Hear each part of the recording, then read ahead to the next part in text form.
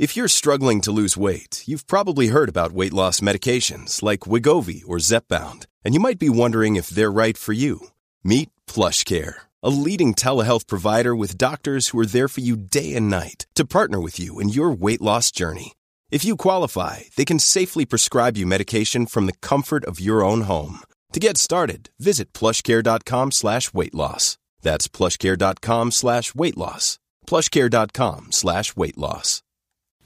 Some days it just doesn't want to do what you want it to do.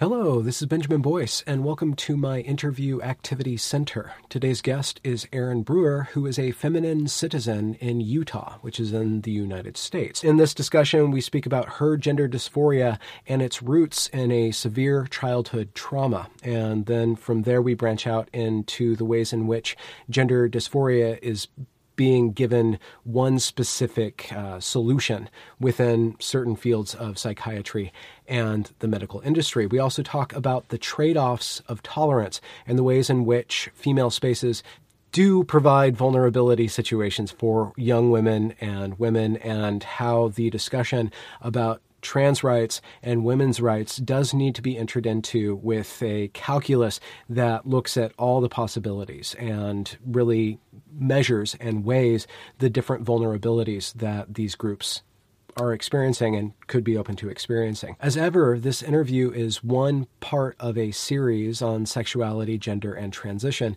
and it's not meant to lay claim to some sort of ultimate truth about the entire discussion. This entire discussion is much more rich and complex than our political climate necessarily can handle. So that being said, here's Erin Brewer.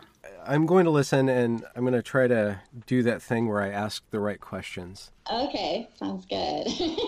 but it's certainly with every one of these interviews, the interviewee usually chooses the direction, and I just try to feel where they want to go with it. Right, and you've done some really interesting and it's a lot of different perspectives, I think. But also a lot of it focusing on sort of the strangeness of how did we get here? What the heck? I did a video yesterday where I was talking about female dicks and front holes, and I was like, I can't even believe that I'm saying these things. It just doesn't make any sense. I did have one quip about the front hole thing, about if we're supposed to call our mistresses our side hole.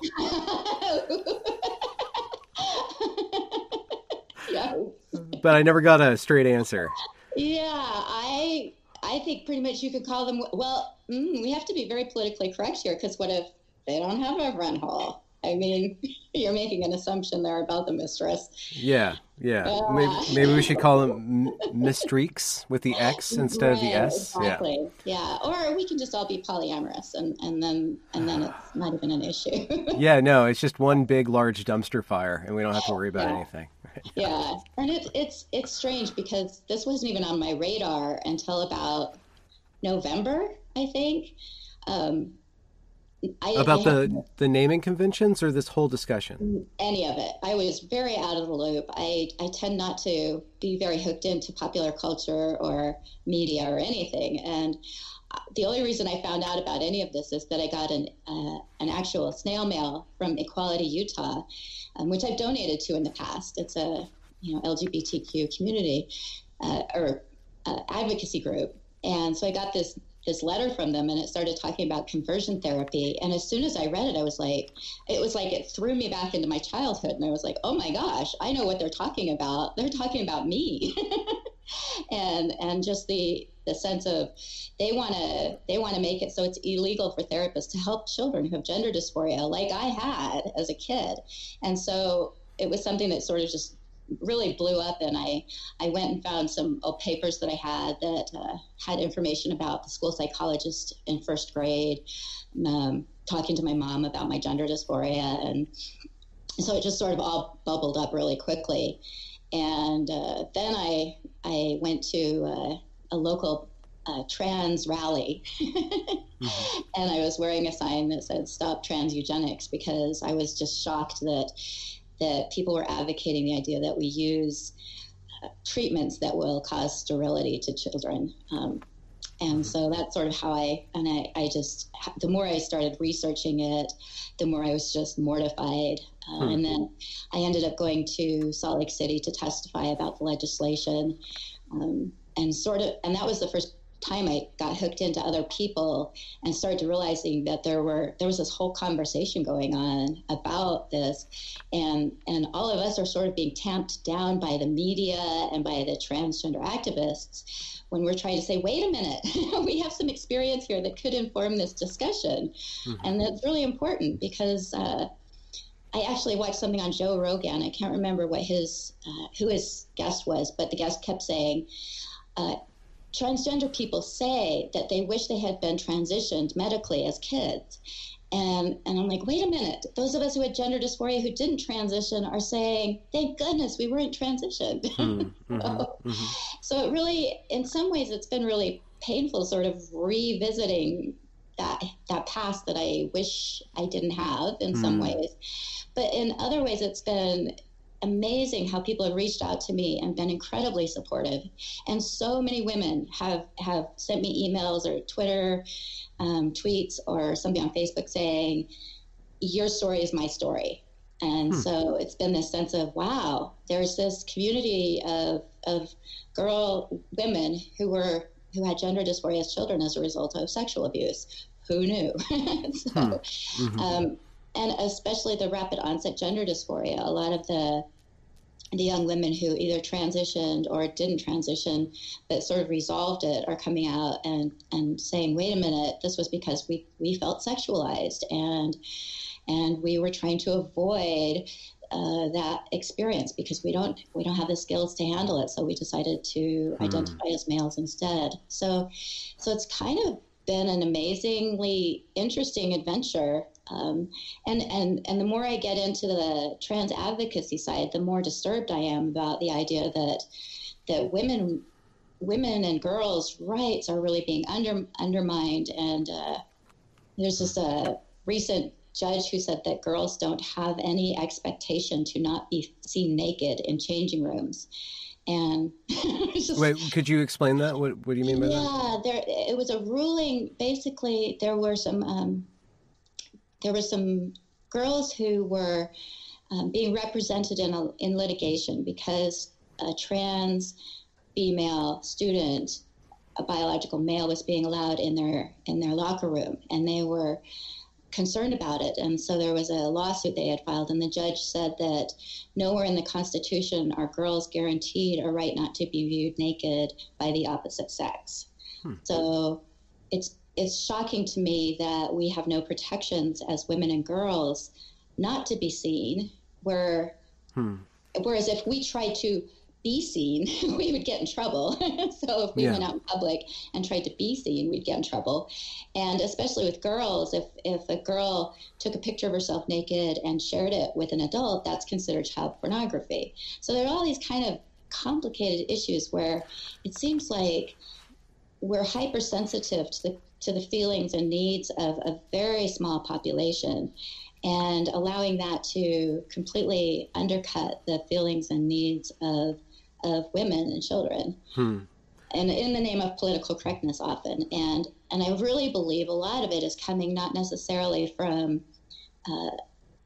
the idea that they're trying to suppress women and children's rights, but just this sort of like tolerance, this idea that we're tolerant as a people, and that we don't want to do anything to hurt somebody's feelings, and the LGBTQ community, well, especially the trans activists, have done an amazing job of talking about how difficult it is to be trans, and they've got all these statistics about how incredibly fragile transgender population is. So we have to be so careful with them, and yet the statistics are primarily self-reported. They're not really what I would consider great statistics. They haven't been gathered in ways that suggest that they're valid, I guess.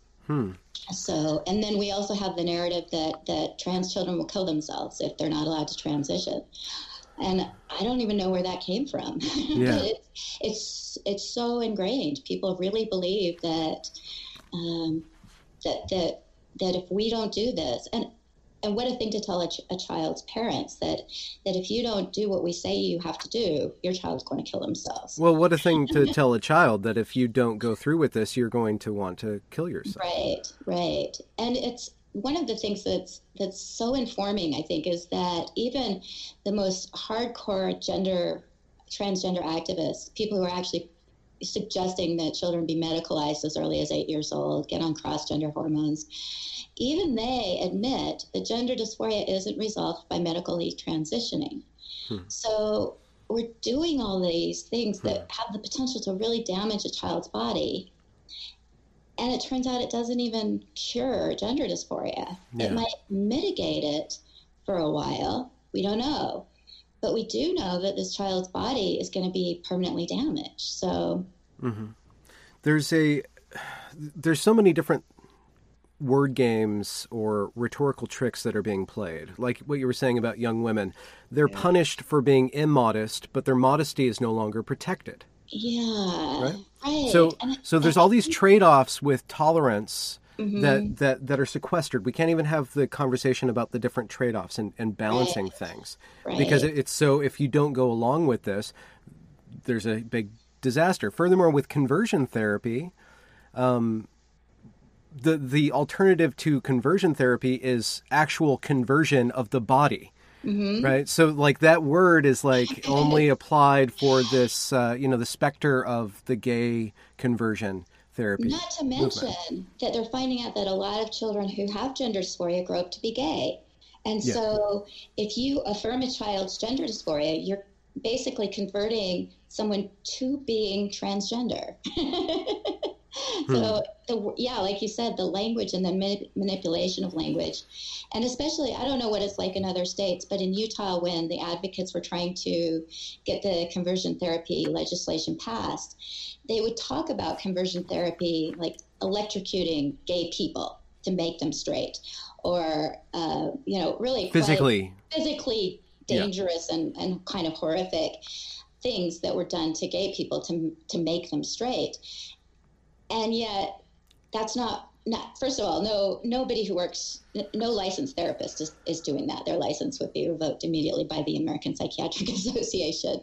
Yeah. But also, they talk about it this way, but then in the legislation, it basically says that a therapist can't work to change feelings, beliefs, or behaviors, which is pretty much, I don't know if you're familiar with cognitive behavioral therapy, but it's proven to be very effective in people who have gender dysphoria and other kinds of dysphoria, anorexia, OCD. But the idea is that the therapist will help a person change the way they think about it. So, for example, as a child, I had gender dysphoria. So rather than the therapist saying, so you're a boy, which is what they would have to do now, the therapist would say, what is it that makes you think you're a boy?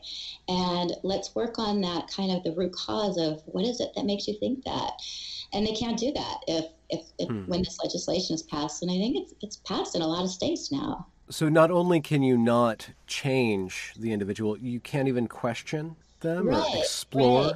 No, because it's feelings, behaviors, or beliefs. So a therapist can't work to change any of that, which is kind of fundamentally what therapy is about. Yeah. In order to get to the cause of distress. And so they're legislating. There's only one cause, and therefore only one solution to this particular distress. And you can't even see if that's the distress that's actually going on. You can't even get a bigger picture or help the individual get a bigger picture of what gender dysphoria is. So they could conceivably just get this idea stuck in their head when it's actually just an expression of something else going on. Exactly. And that is commonly, that's happening a lot, where I'm hearing stories where, I don't know, I'm sure you've heard of Ken Zucker and some of his research, where kids just get mistaken beliefs about gender all the time. A lot of it is because we live in a society where for some reason we're talking about gender a lot. We're telling boys how they have to behave. We're telling girls how they have to behave.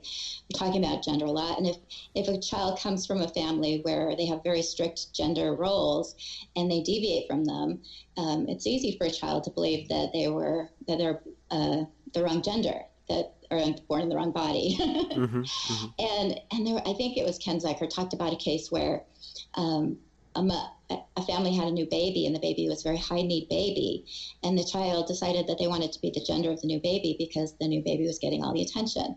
So because children have very magical ways of thinking and make some very interesting assumptions about life, it's not surprising that, and that's the thing, though, is parents are supposed to sort of be supportive, but also kind of confirm reality for kids. So when kids say something that's completely outlandish, it's really the grown-ups that are supposed to sort of explain reality to them. And now, instead of doing that, we're having parents who are saying, "Oh, you think you're a boy? You are a boy," even though you have girl parts and are we're born a girl. So, and even though they haven't initiated the process of like growing into being a girl or becoming a woman, they just assume that they'll automatically go over to this other route. And I guess the question's never asked, like, well, once you switch over to being a boy, then how do you become a man? And like, what processes do you go through to become a mature individual and supersede the gender and occupy that gender, but like become a person beyond that gender? So there's all these questions about the depth of human complexity and experience that are getting shoved off the table because this mindset is so strong and so small. And you make such a good point there, because we're hyper-focusing on gender. I mean, it's very strange to me that we're spending so much time talking about gender, because what you said is so true, that the goal is to raise children to be functional, happy adults, and not to focus on themselves so much. Because one of the things that gender dysphoria does is it sort of, people become hyper-focused on themselves. It's much like anorexia, where you're just kind of perseverating about yourself. And it's really hard for someone who perseverates about themselves to grow up and be a functional, happy adult. And reinforcing that idea that a child should be hyper-focused on themselves like that is not particularly healthy. So I do think that in so many ways, and I there are going to be people who want to transition, and I've never had much thought on that. I actually had a friend who was transitioning from being a female to a male a number of years ago, and it never really even was, I don't think it really even came up that much. It was just sort of what this person was doing, much like, somebody who decided to become a vegetarian or become politically active, or change careers even. So it's strange to me that we're talking to children about genitalia. It seems really strange to me. Like, I keep thinking, why are we doing this? And one of the things about the Dear Colleagues letter that was sent out by the Obama administration that kind of started the ball rolling in allowing this kind of people who identify as the opposite gender to gain access to the spaces of the opposite gender, the opposite sex. So they sent out this Dear Colleague letter. Sorry, my dog just came in and I'm like totally distracted. That's fine.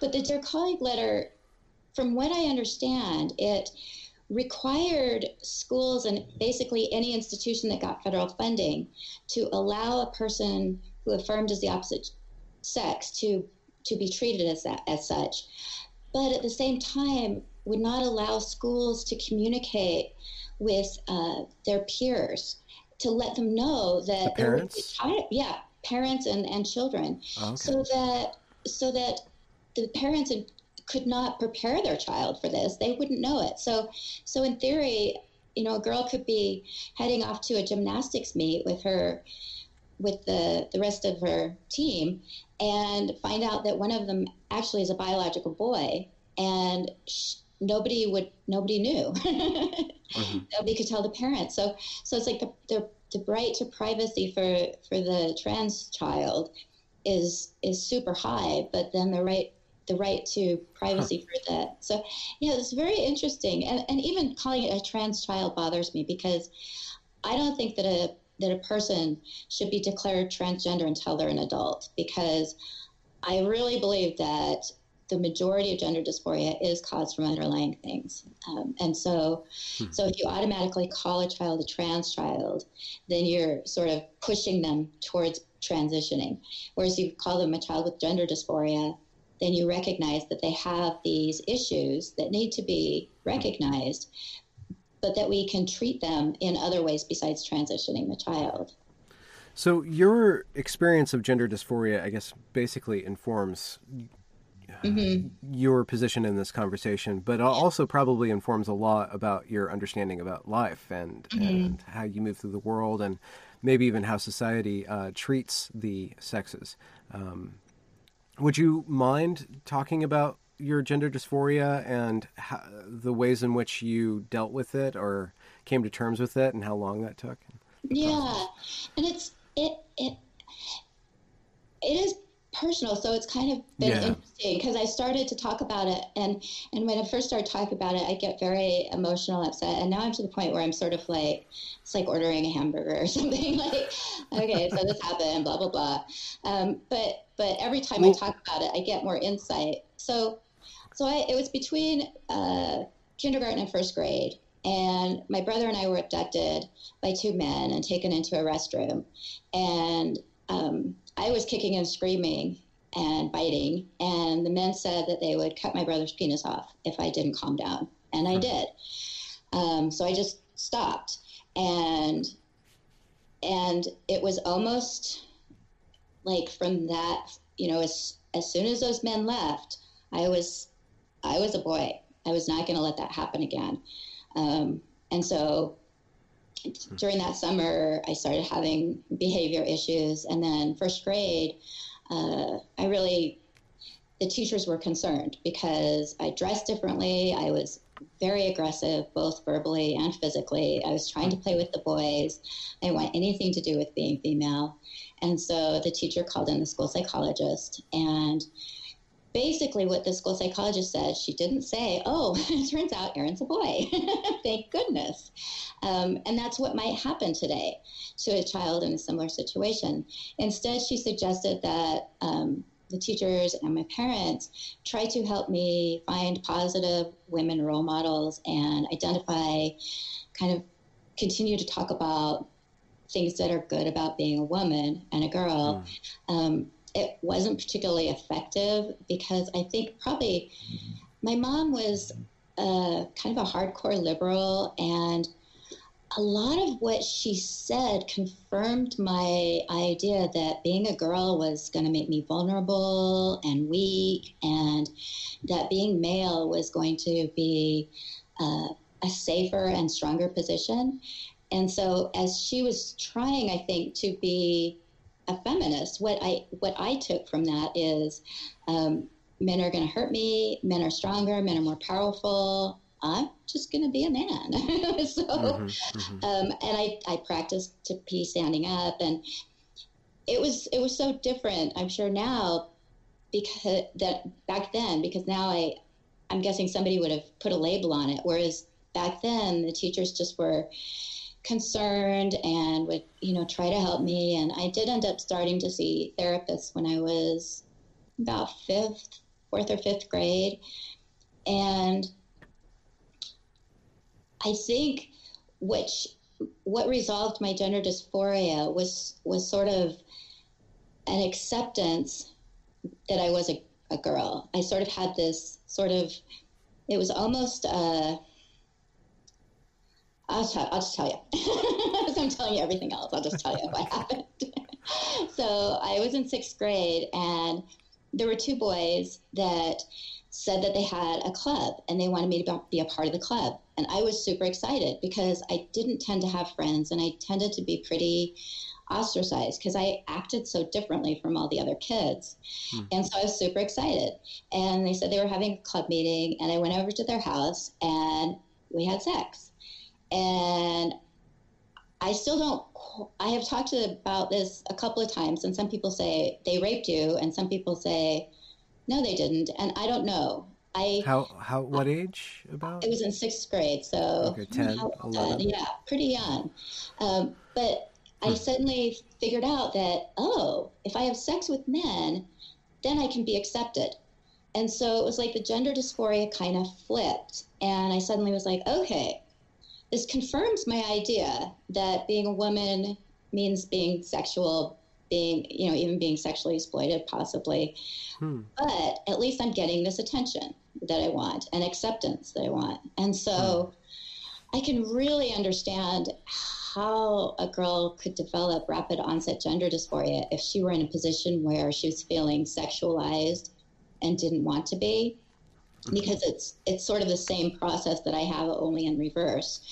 And I think that that's one of the sadnesses that I have about my life, is that it took me so long to realize that being a woman didn't inherently mean sexual or sexualized or sexually abused, that I could say no and set boundaries.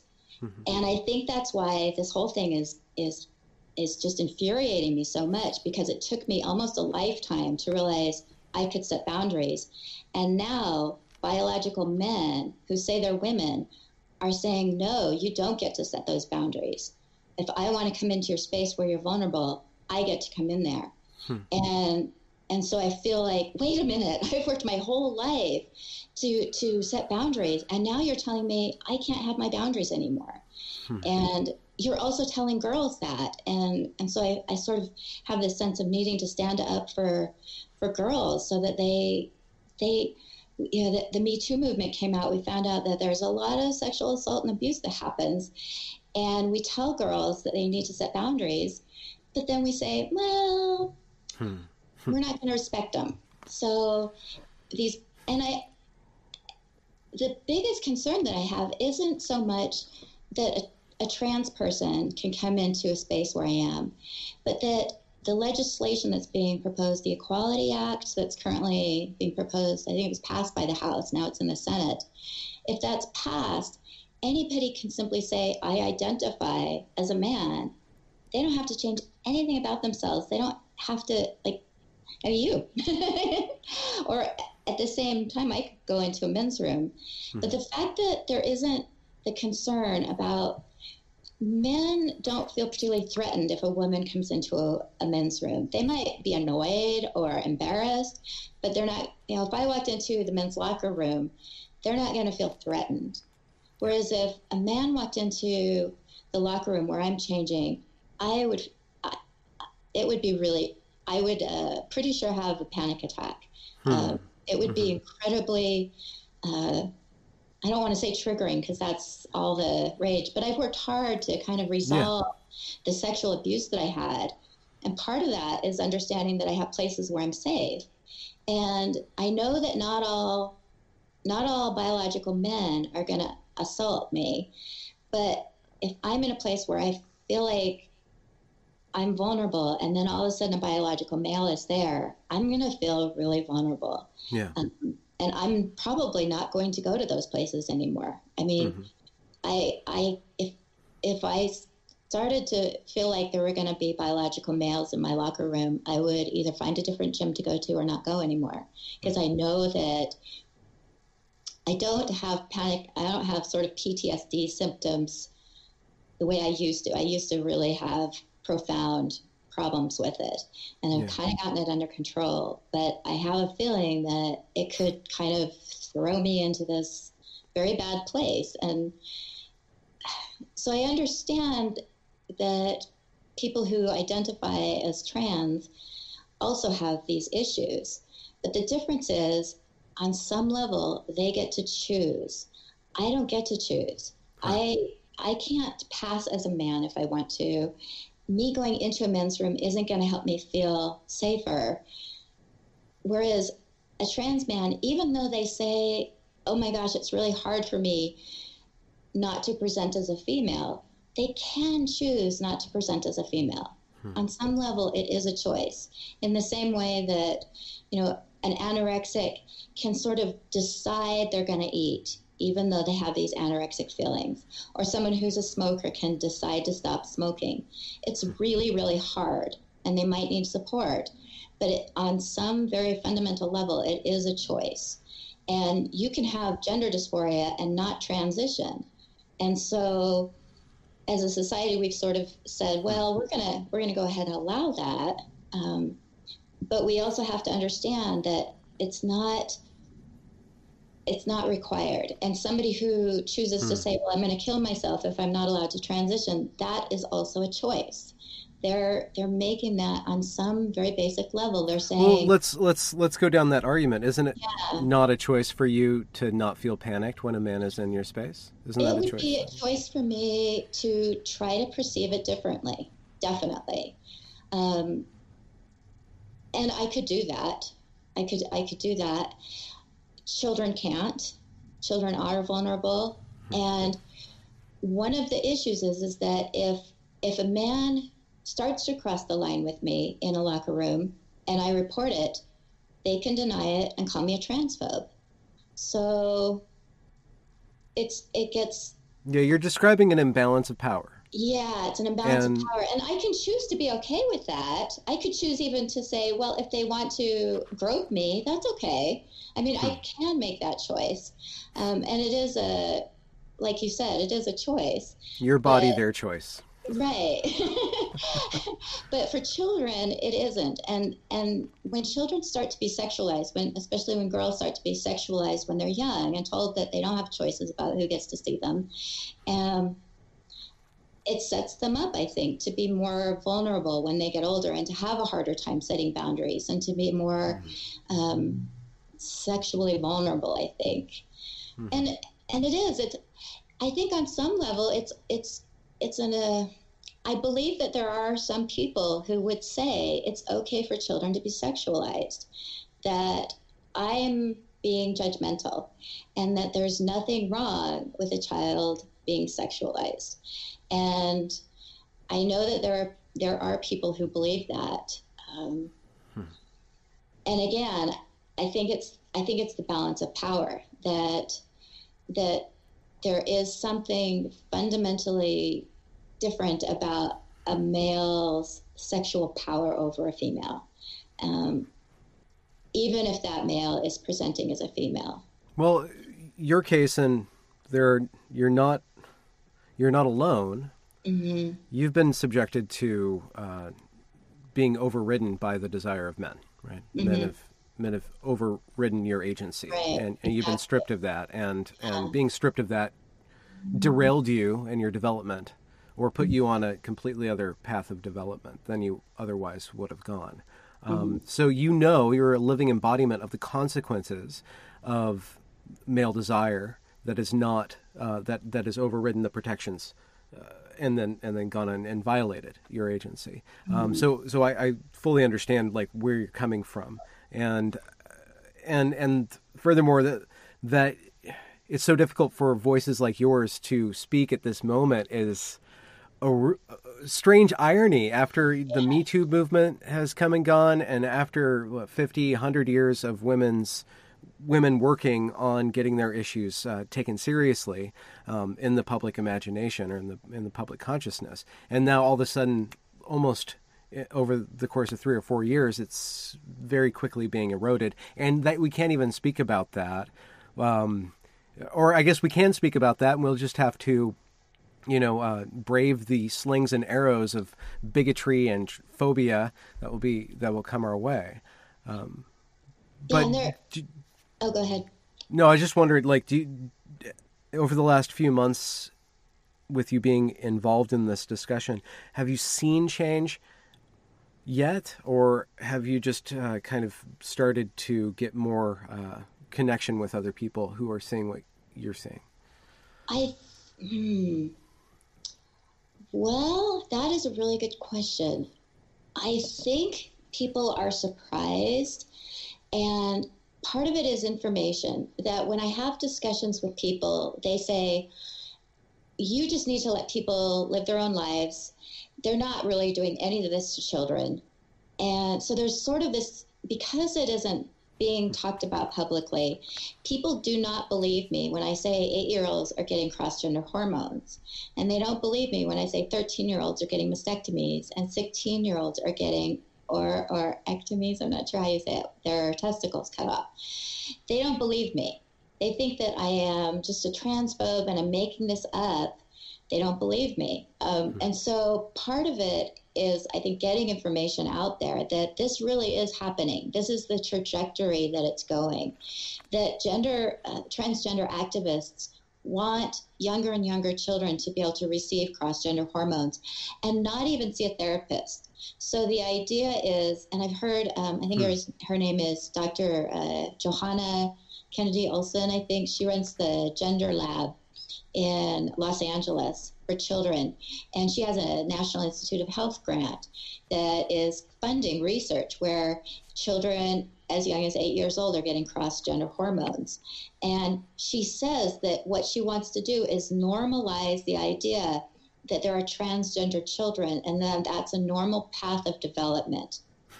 And that would be fine if they weren't doing things that cause their body to become less functional. Like to say that it's a normal path of development, that for someone to have gender dysphoria, well, okay, maybe so, because right now we do have some very confusing and conflicting ideas about gender. We have a lot of people who are suggesting that we break out of stereotypical gender roles. So, but as soon as you start giving a child hormones that is going to hurt their bodies for the rest of their lives, that's going to cause their functional body to be less functional. Yeah. As soon as you start doing mastectomies on 13-year-old children, I think that argument just falls apart because that's not normal. There's no other case where I could think of that we advocate someone to harm their body because of something that they believe about themselves. Furthermore, the stereotype argument is crazy because if you're trying to break stereotypes by forcing people to embrace stereotypes, like you're not breaking stereotypes, you're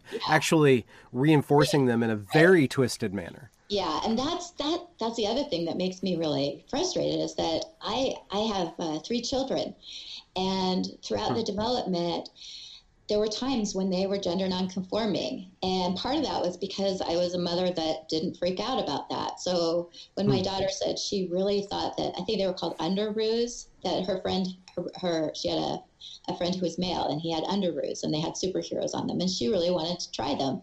I'm like, sure, you could try them. Whereas if I said, oh my gosh, you must be a boy. Yeah. Or, and so she wore her underoos and it was fine. And one of my sons used to like to dress up when my daughter would play princess, he would play princess. And these are, I think, I think that we've kind of encouraged the idea that we want boys to be more sensitive. We want them to cry. We want them to embrace, maybe homemaking and parenting and cooking and grocery shopping and all these things that are more traditionally female. But now when they do, we're saying, oh, you're born in the wrong body. And so it totally reinforces sex roles and stereotypes. What kind of pushback have you gotten? And within the pushback, have you learned things? Have you kind of granulated or refined your position? That's interesting. The most pushback I've gotten is from the local trans activists. They have, I've been told that they are violently angry with me. I've gotten some threats. So that has been, in some ways, shocking. I didn't expect that. Some of the people who are involved in this movement are children who grew up with my children. And so it's been very painful for me to see them going on this trajectory that seems so hate-filled and being unwilling to even talk about this idea that I've just been labeled a transphobe and a bigot and that's it. So that's been really sad for me. There's also been the pushback on Facebook and Twitter, which you may or may not be familiar with, but being banned I've been put on these like timeouts with Facebook for saying things like a biological male is not a woman, something which I think is a factual statement, and getting banned for that. Mm-hmm. So that kind of pushback has been really interesting. If they can categorically refuse those categories, then they win, right? Yeah. Well, and it's so confusing to me how we got to this point so quickly, where this very tiny group of people has so much control over what other people do and say. But it's really forced me to think a lot, because I've always considered myself to be a liberal. I've always wanted to be a tolerant person, to be loving, to be kind. And so this has kind of thrown me for a loop, in that I am being cast as a TERF. I'm not sure if you've heard that term, trans exclusionary radical feminist, and a Nazi, which is something that, I mean, I'm a bleeding heart liberal, and now all of a sudden people are saying I'm a Nazi and deserve to die. And so that's really caused me to think kind of what's going on with politics, I guess, what's going on with our society, what's happening. Even the radical feminist, being cast as a radical feminist, is interesting, because during the Kavanaugh hearing, I was cast as a misogynist. So I lost a lot of friends on Facebook because I was saying, wait a minute, we can't presume somebody's guilty without evidence. And that alone was enough for me to be called a misogynist, because I just didn't automatically assume that Kavanaugh was guilty. Mm-hmm. And so it sort of feels like the same thing, that there's like this, it's like this, almost like this Bible, like somebody along the way came along and wrote down these rules. And if you don't follow those rules, you get ostracized, and you're kicked out of the Democratic Party, the liberals, the left, whatever it is. You sort of just get kicked out. Mm-hmm. And I've talked to a lot of other people who are sort of where I am, where I'm like, where do we fall now? Where do we affiliate? And it sort of seems like, I mean, I don't know who's writing the rules, I guess. So that's where I'm like, what is going on? Where are these rules coming from? When did it become bad to say we can't presume somebody's guilty without any proof? Like, and I've been called a victim shamer. And one of the things that sort of has happened during this time is that I've really examined sort of women and men, and I feel like men are just as confused as women are as far as what's going on. That and a lot of it, I think, is that women aren't empowered, I guess, to set clear boundaries, and men aren't understanding that women don't have these clear boundaries. And so we're having a lot of these interesting intersections of gender and sexuality, and at the same time we're having some groups that are really promoting this sexual promiscuity, I guess, this acceptance that, and my parents grew up in a open marriage, or my parents had an open marriage. And so some of it is sort of like, what? We're going back to this. Like, it didn't work. It didn't work. It wasn't good. It just like there, and even what happened to Evergreen, it feels like there's this like reactionariness that it kind of reminds me of when I was in college. Reagan was in office, and at one point, a bunch of women put together this symposium and brought in some doctors and nurses who taught us how to perform self-abortions. And so there's this whole like big room of women with speculums and hand mirrors, and we're learning how to perform an abortion if we needed one, or to help a friend. And I think back on that and I'm like, I wonder why nobody taught us to say no, or to set firmer boundaries, or to figure out how not to get pregnant. Like, the response was, we're going to learn how to do self-abortions. That's the appropriate response to the potential that we wouldn't have access to abortions. And this is probably going to get me in trouble with all kinds of people, but when I think about girls who are growing up and they're never taught how to set these boundaries that are so important, because if we can't set, and there's always going to be unprotected sex and mistakes, and so I'm very much believe that we need to have birth control available, but rather than having this extreme reaction of we're going to learn how to give ourselves abortions, I keep thinking, wouldn't it have been neat if we had kind of gotten together and figured out how to really figure out this sex thing and these, how to not get pregnant and how to negotiate so that after sex you're not like, oh shit, like and I think that that's kind of coming back again with the more stricter abortion regulations. Again, it's this idea of it's all about reproductive freedom, that if we don't have our reproductive freedom, then we don't have anything. And I'm like, yes. Okay. But a lot There's of something that before that. Freedom, we need to have these conversations. If you can't talk to if you're going to have sex with someone and you can't talk to them about sexually transmitted diseases and pregnancy, then maybe it's a better thing not to have sex.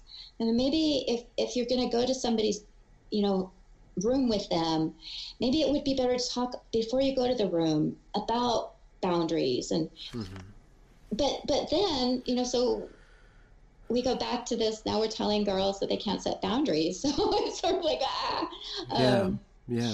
But it seems like we used to have clear social norms about sort of sexuality and interactions, and those kind of got tossed out the window, and now we've got people who are enforcing their ideas of what it means to be normal. And part of that is the idea that it's normal for a boy to think that they're in the wrong body and for a girl to think that they're born in the wrong body. And to me, that narrative that you can be born in the wrong body is just outlandish. I can't.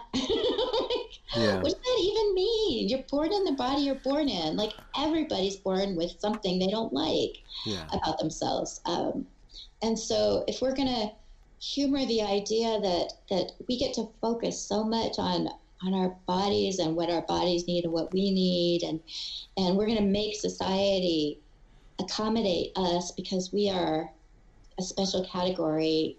I don't know where that is going. The argument, this is a metaphor. This is a total metaphor. It's kind of out there. I don't know if I can bring it back home, but we're at a place now that the black sheep gets to write the rules for the rest of the flock.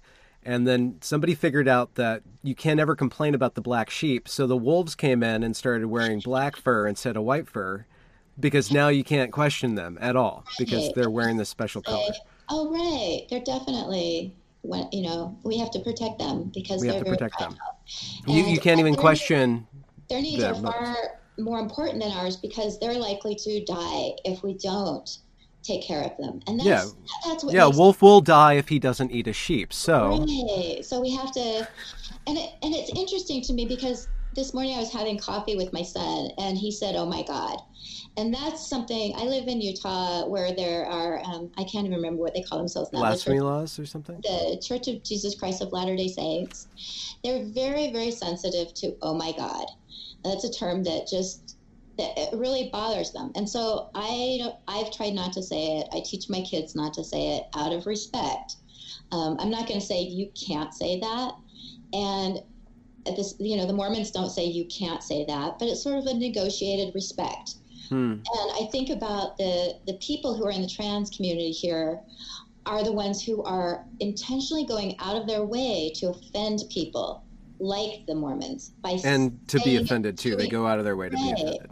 Yeah, and so it's this weird narrative that they get to tell us how to treat them, and yet they have no respect for how we want to be treated. And again, this is very generalized. I don't want anybody to think that I think this is true of all trans people. Yeah, and I need to apologize to making the metaphor about the sheep and the wolf and stuff. I'm not saying that everybody's a wolf. I'm not saying that everybody is a predator. And I don't think that's what you're saying either. No. But there are certain structures that we used to have that are being eroded that would just take certain sorts of predatorial behavior off the table in certain situations, and being unable to say no, predators can get through this gate. Being unable to say that is going to bring the predators through that gate, or increase the likelihood of predatory behavior. And furthermore, like you were saying, maybe I should phrase this as a question. In your speaking out, have you been able to get in contact, like I have, with trans people who are reasonable and who are respectful?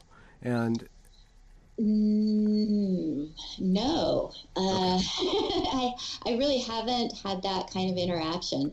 And part of it, I think, is because the local community is very radicalized.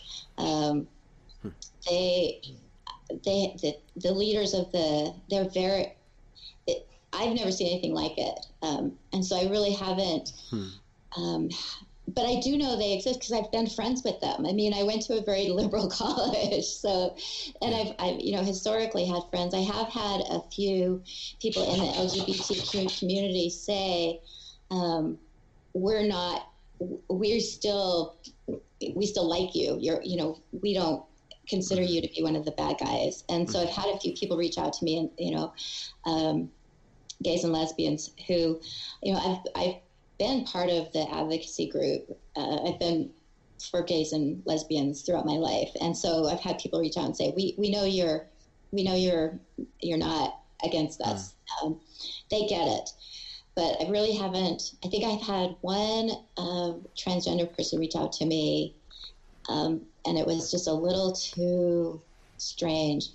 I do have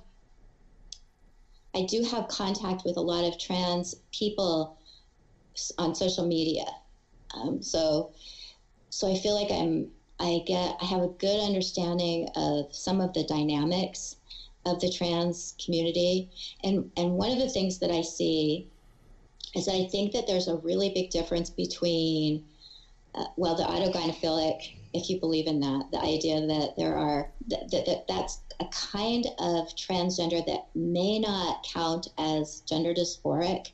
It's almost like their gender dysphoria is coming from an extremely different place. And so I feel like the people who are autogynephilic do not have respect for women and do not understand the concerns of women. And they're the ones who are, marching and saying trans women are women. I really feel like a lot of the other trans people kind of are horrified by what's going on. I'm in a group on Facebook that is for, they call them, there's these terms, too cute, and true scum. True scum, yeah. Yeah. Yeah. And I'm in a true scum group, and they are mortified by what's happening because they are, they're adults who had gender dysphoria and transitioned and just want to live their lives. Yeah. And they're mortified by the idea of medicalizing children at, increasingly younger ages. But I really feel like there's sort of this one group of trans, this one type of trans that is sort of projecting what it is to be trans, and they really don't seem to like women. They're the ones who are calling us TERFs, who are talking about trans misogyny. I don't know if you've heard that term or not. And they're so hostile towards women, and they're the ones who sort of derogatorily call us cis or TERFs. And that's where I wonder sometimes. I mean, historically, when we've done research, we tended to focus on male bodies and male issues. And it's been fairly recently that we've understood that male bodies and female bodies respond differently to medications and sometimes present differently when they have medical issues, and psychological issues tend to affect, women tend to get anorexia much more often than males do. I don't know if there's maybe OCD. I'm not sure if there are other issues that tend to be more affecting males more often. But there are these differences. And that's what I'm wondering is if gender dysphoria, we're sort of lumping it as sort of this one thing. And if perhaps gender dysphoria needs to be, first of all, maybe we need a better taxonomy of gender dysphoria, and to say girls who have gender dysphoria need to really be evaluated, because it's likely that their gender dysphoria is a result of an underlying issue. People who are autistic who develop gender dysphoria really need to be evaluated, because it's possible that they're misunderstanding social norms, and because of their autism, they're not understanding that they're not born in their own body. They just are not fitting in very well. And it's sort of, what it reminds me of is that sort of like, we have this, the autogonphilic male, transgender, how do you say this? The male who identifies as female, who's sort of controlling the narrative. And one of the things that I thought of when I was thinking about autistic girls who are developing gender dysphoria is, one of the first things they recommend is breast binding. And I don't know how much you know about autism, but one of the things that they recommend for people with autism is compression. Yeah. And I was like, well, is it possible that they're feeling less dysphoric not because they're binding their breast, but because they're having compression? And rather than just accept, oh my gosh, the breast binding made me feel less dysphoric, I'm clearly a male in a woman's body, we need to be looking at, what is working, what isn't working, why. But with these, like going back to the conversion therapy laws, we can't even do that. And going back to Dr. Kennedy Olson, if her goal is to normalize something, then she's not looking at any other pathways to correcting it other than just forcing society to change, according to her hypothesis. It's not even a hypothesis. It's just a projection. Her agenda, And she happens to be married to a woman who transitioned to a man who is one of the therapists at the gender clinic, who says there's no way I can talk to them about gender because they're just in the wrong body, And so, and I can't imagine as a parent and as a child, if a child hears from a doctor that they're born in the wrong body, then even if their dysphoria starts to resolve, are they going to think they're born in the wrong? Is that just going to be I'm thinking as a child how much sort of authority a doctor has, and if they say, "Whoa, you've been you're born in the wrong body," and it's okay because we know how to deal with that. Yeah. Even if that child started to feel less dysphoric, they may not ever resolve that idea that they were born in the wrong body. So, and I think there's some research in England where they've been putting children on puberty blockers, and the children who are they started to study children who weren't put on puberty blockers and children who were. And the children who were put on puberty blockers, almost 100% of them ended up medically transitioning. Whereas those who weren't put on puberty blockers, I think it was 60 to 70% had their gender dysphoria resolved. Mm-hmm. So that's a huge percent. I mean, that's more than half of the children who without any kind of medical intervention at all, just had that gender dysphoria resolved when they hit puberty.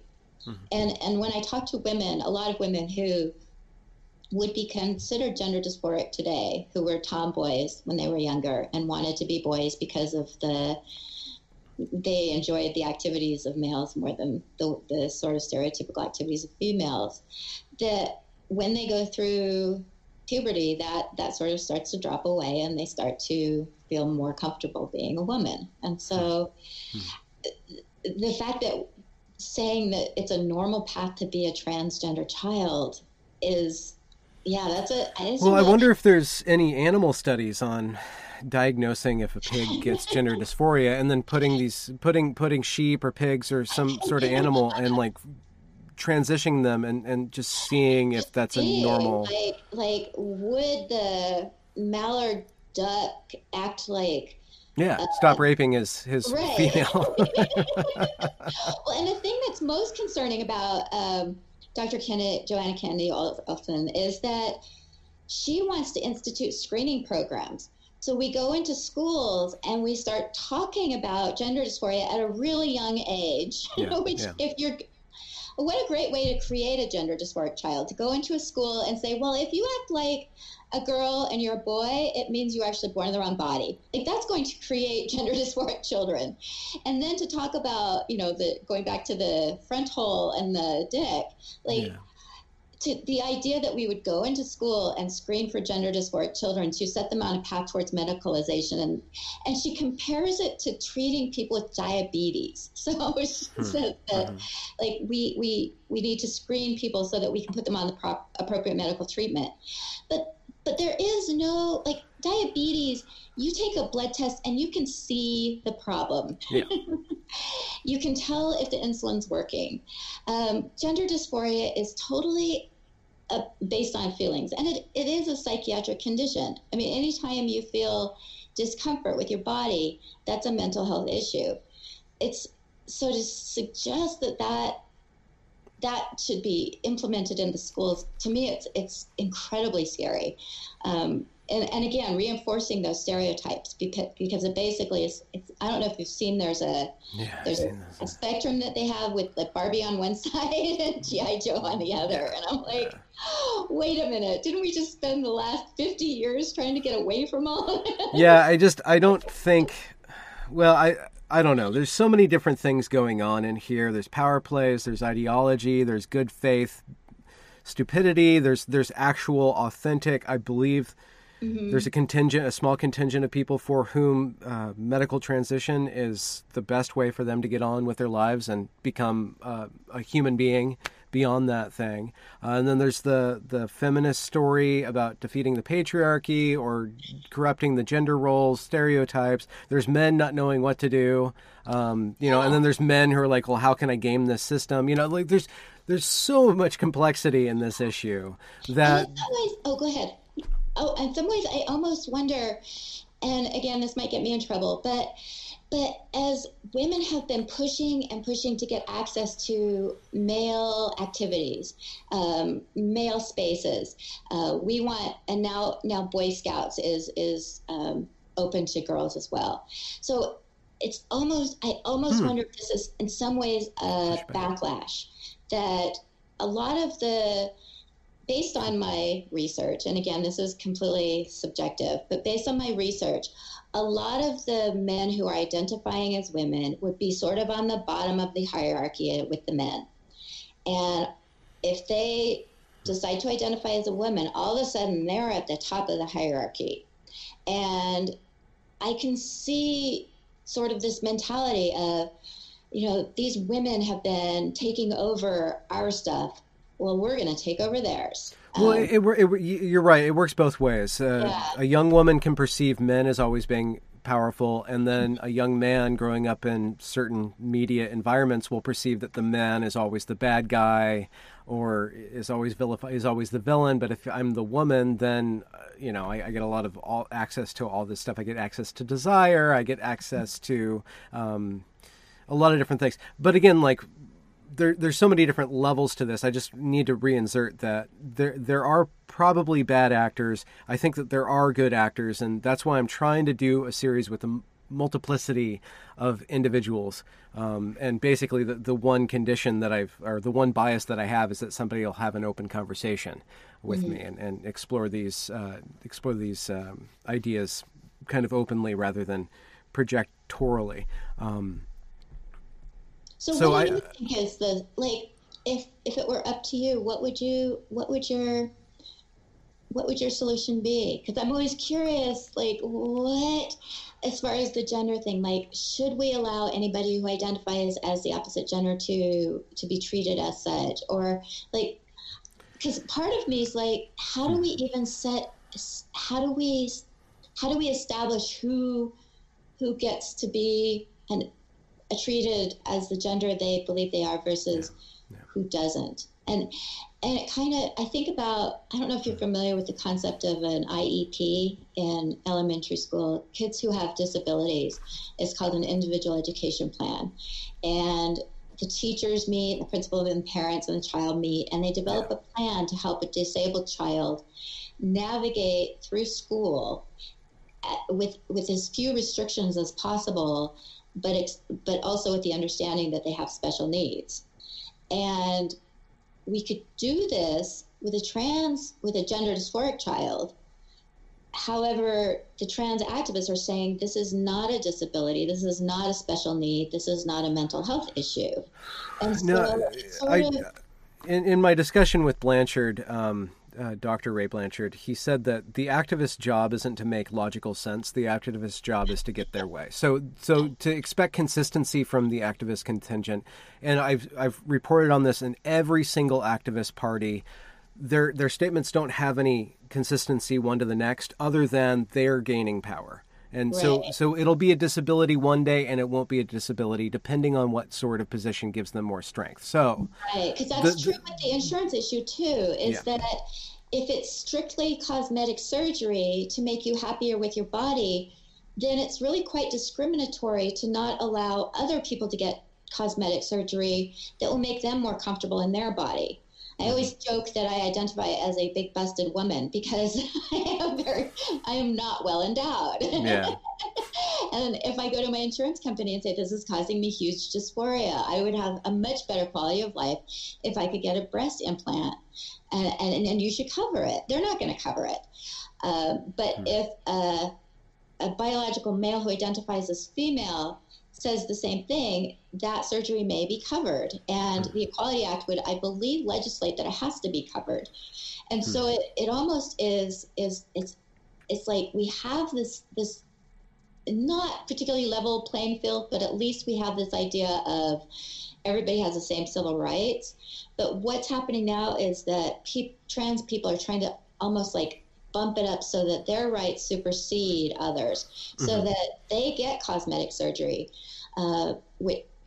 paid for and other people don't. And in fact, it's considered discriminatory if they don't get it paid for, which, if I would suggest that probably nearly 99% of people have something about their body that they don't like. And we can encourage people to really focus on that and insist that insurance should cover that. Or we can encourage people to think kind of bigger.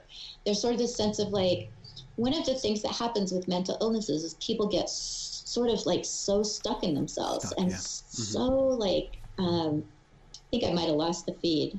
Oh, did I break up? Oh, there you are. But they get, and I've been there. I know what it's like to just get completely self-absorbed. And one of the things therapists do is to help people kind of resolve that. But now we're saying we won't let therapists resolve that. In fact, we're going to encourage that kind of hyper-focusing on self. And I hate to say this, but one of the things is even thinking about resources, that the resources that go towards somebody causing their functional body to be dysfunctional is a lifelong, it's sort of like they're committing themselves to a lifelong of dysfunction and needing medical resources that could go to, clean water in Flint, Michigan, Yeah. And I understand that there are people who will say that the medical care that it's like a lifesaver, that they'll kill themselves if they are not able to medically transition. But that just sounds so much like a mental health thing. People who are suicidal have a mental health issue, and we don't tend to say, you're right, the reason that you're suicidal means that you should be suicidal. Like, I can't think of any other case where a therapist says to a patient, you're suicidal and you have every right to be, unless you do this. Yeah. Well, you asked about my solution, and I don't have a solution. I do have a path forward. And I see a part of what you're responding to is the amount of hate that you've received from the radical activists in your area, and that you said that that's the strongest interaction that you've had. And I think I think your position is very much informed by that, as well as your experience of gender dysphoria and where that came from. One of my paths forward is to kind of bypass the activists and start to make connections and platform reasonable voices so that there's more clarity on the issue. And absolutely, when it comes to child transition and the stuff that you were talking about with Dr. Kennedy Olson, like, that stuff needs to be called out and stood against. And the infiltration of certain ideologies into the education system, that certainly needs to be stood up against and very harshly or very strongly questioned and evaluated. The one weakness with going too strong against this is that the trans activists who are self-elected representatives of the trans community. And like you say, and like I know, they do not actually represent the trans community. They've taken that helm, and then they've gone into ways of acting and behaving that actually cast a lot of shade on this community. And by connecting with the community and having a nuanced, complex discussion, allowing for strong conversations to happen, especially around the vulnerable populations, but also kind of balancing or entering into negotiations between these various multiple vulnerabilities, and in order to balance. And because society is a give and take, and one person's relieving one person's vulnerability by opening up the vulnerability of a bunch of other people is not a solution at all. Well, and that's one of the interesting things that I've really been grappling with is who decides, like, if one person needs to make another person uncomfortable in order to have their comfort, in order to feel comfortable. Yeah, who gets priority? How do we choose that? And of course, there's this whole, oh my gosh, intersectionality that's decided that based on. Well, it introduces a calculus, which then it incentivizes oppression. It incentivizes you figuring out, playing this game.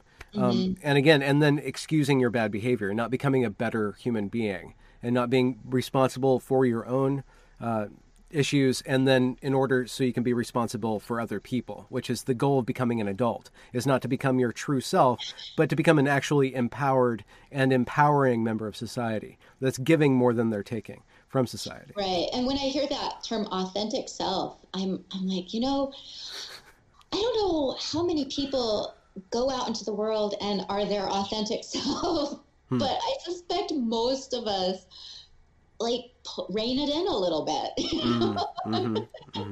around most people, even around ourselves, maybe. But the idea that it's somehow oppressing someone to not allow them to be their authentic self. And again, that reminds me of when my son was younger. We grew up, it's a conservative community, and he was growing his hair out long and looking pretty crazy. And when he'd go to the bus station, the cops would bug him. And I'd say, you have a choice here. You can keep looking like this and you're going to keep getting harassed. You can fight the system and try and educate the cops, or you can change the way you look. And he did a little bit of both. I feel like he kind of did a nice job of initially he was like, I hate the cops. And then, as he got to know some of the police officers and understand some of what they're responding to. And I think that that's part of what you're saying, is that idea that we need to meet each other as human beings, that we all have feelings, we all have hurts, we all have vulnerabilities, and we need to meet with an understanding that nobody's vulnerability gives them the right to hurt somebody else's or put them at risk. Yeah. And again, that the thing that makes me the saddest about what's going on is that I feel like there's going to be a backlash against transgender people who just want to live their lives. Yeah. And it's going to be by the predators who are going to say, oh, this is awesome. One of the things that just recently came up in one of my feeds is that a lot of men are transition. I shouldn't say a lot. There are a few men who are transitioning because doing so covers up their past legal record. And so they transition, they get a new name, they get a new gender, and their legal records are sealed. So if they've had felonies, those are sealed. And so they're able to kind of... And they don't even have to give up their balls to do this. Right. So there's no quid pro quo. Yeah, and they don't. There was one of the leading trans activists in the community here came out, I think, in last August, so less than a year ago, saying he was agender, and then was able to legally change his sex without physically changing anything. Um, and so, I mean, what does define being male and female? Like, and is it just a matter of you get to say what you are, and that any woman who's concerned about that is being hypersensitive, or is it reasonable to say that there needs to be some kind of criteria for determining whether or not someone is indeed a transgender person who is legitimately having psychiatric difficulty if they're not allowed to present as the opposite sex? Yeah. And who decides? I mean, because you've got doctors who are willing to tell 4-year-old kids that they could be born in the wrong body. So and you have legislators saying that you can't not do that. Yeah, and that's the other thing that really, as I've gotten more and more into this, I've all of a sudden started to understand climate deniers and anti-vaxxers. And I never thought I would have any sense of why people denied climate change or why there were anti-vaxxers. And suddenly I'm like, well, if we've got people who are saying that it's possible to be born in the wrong body and that your chromosomes don't define your sex, and that girls can have penises and boys can have vaginas, and then I can maybe, like, who do you trust? Like, what information do you trust when you've got the government legislating therapists having to lie to clients and affirm delusions? Like, what information do we believe? And maybe just as in this issue, the information on other issues is equally being skewed. And how do we know? And that makes for a very crazy society when we can't trust anything. Yeah. So, I'm unfortunately I have to go forth and prepare for the Peterson Zizek debate. Are you considering setting up resources, or what's your position now? Are you just a member of different groups or stuff, or have you found things that, like, centers that you go to, like websites or whatever? I'm part of a group called Hands Across the Aisle, and I really like this group. It is women who are from both sides of the political spectrum. So there are people who are from the Women's Liberation Front, as well as people from the Heritage Foundation. So these are groups, these are women who typically disagree on almost everything, are coming together on this issue because we're so concerned about how it's impacting women and children. And I love this group because they are recognizing that people have different ideas about things, and that the goal is to come up with what's best for society, with what's best for women and children. And I never thought I would be affiliated with someone who, one of the groups I'm working with here in Utah is the Utah Eagle Forum. And as a kid, I grew up with my mother swearing at the leader. Her name is Gail Razuka. And anytime she'd come on TV. And I met her, and she's a delightful person. And we do have some different ideas about some issues. But I'm learning that people who I thought were awful and terrible on the right are actually wonderfully kind, and they're good people. They're not backwards or evil, which is kind of what I grew up thinking. And so I'm going to keep working with those organizations, and I'm hoping there's a group called the Kelsey Coalition that has been working with parents of children who have developed rapid onset gender dysphoria. And they asked me if I would be a group leader for people like me who had gender dysphoria as a child and are concerned about how gender dysphoria is being portrayed as being transgendered. And so I'm hoping to move forward with that so I can connect with other people who had childhood gender dysphoria. And for me, that's been really quite amazing for me to recognize that all this time I thought I was the only person who had this experience, and all of a sudden I'm finding out that there are other people who had this experience too. So I still feel like I'm kind of different and kind of weird and don't quite fit in, but all of a sudden I'm finding out that there are other people who had similar experiences, and that's really kind of cool. So Well, being weird might just be your superpower. You know? Yeah. Something, by which I mean something you use to either destroy or save the world. Yeah, exactly. I'm so glad to talk to you. Yeah, thank you, Erin. Thanks for your time.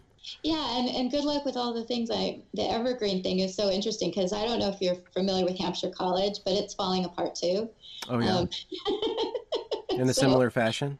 It's a similar, what it is they don't have funding. So they've been very politically correct and divested from any kind of investment that was maybe not politically correct and given lots of money to people who needed it. And now they don't have any money and it looks like the school might close. So, oh, interesting. Yeah, huh.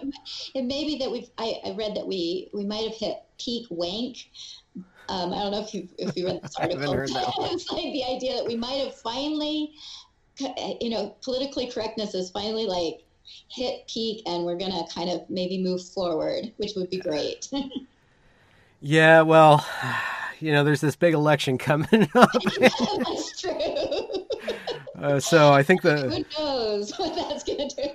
Yeah, so I don't know, but I really appreciate what you're doing on YouTube, and I appreciate the voice that you're putting out there. I really appreciate that you're rooting it in personal experience and allowing yourself to really open up and stuff. And I know another weird thing about this particular issue is that it's very personal. It's a very personal issue, and now that it's politicized, there's a tension between looking at these the tenderest spots of a human being are now being paraded around. Yeah, and that's one of the things that's so funny is that like there's recently been this grant given towards LGBTQ, bringing more LGBTQ people into STEM fields, and I'm like, these are such personal issues, like race and sex. Usually, you can look at someone and say, and these are categories, but these new categories are things that somebody actually has to tell you about, and why maybe we don't want to be like. The only reason I'm talking about these things and sharing them is because I'm concerned about children and women and what's happening, and wanting to share my story and show that just because you have gender dysphoria doesn't mean you're transgender. Otherwise, like you said, these are incredibly private, personal issues that maybe we as a society should allow people to kind of have some boundaries around. Mm-hmm. Well, we're a society without boundaries. Yeah. This is our so brave new world. Woohoo! Well, good luck. All right, Erin. I'll keep in touch, and I'll let you know what happens with this. All right. All right. Bye-bye. Bye.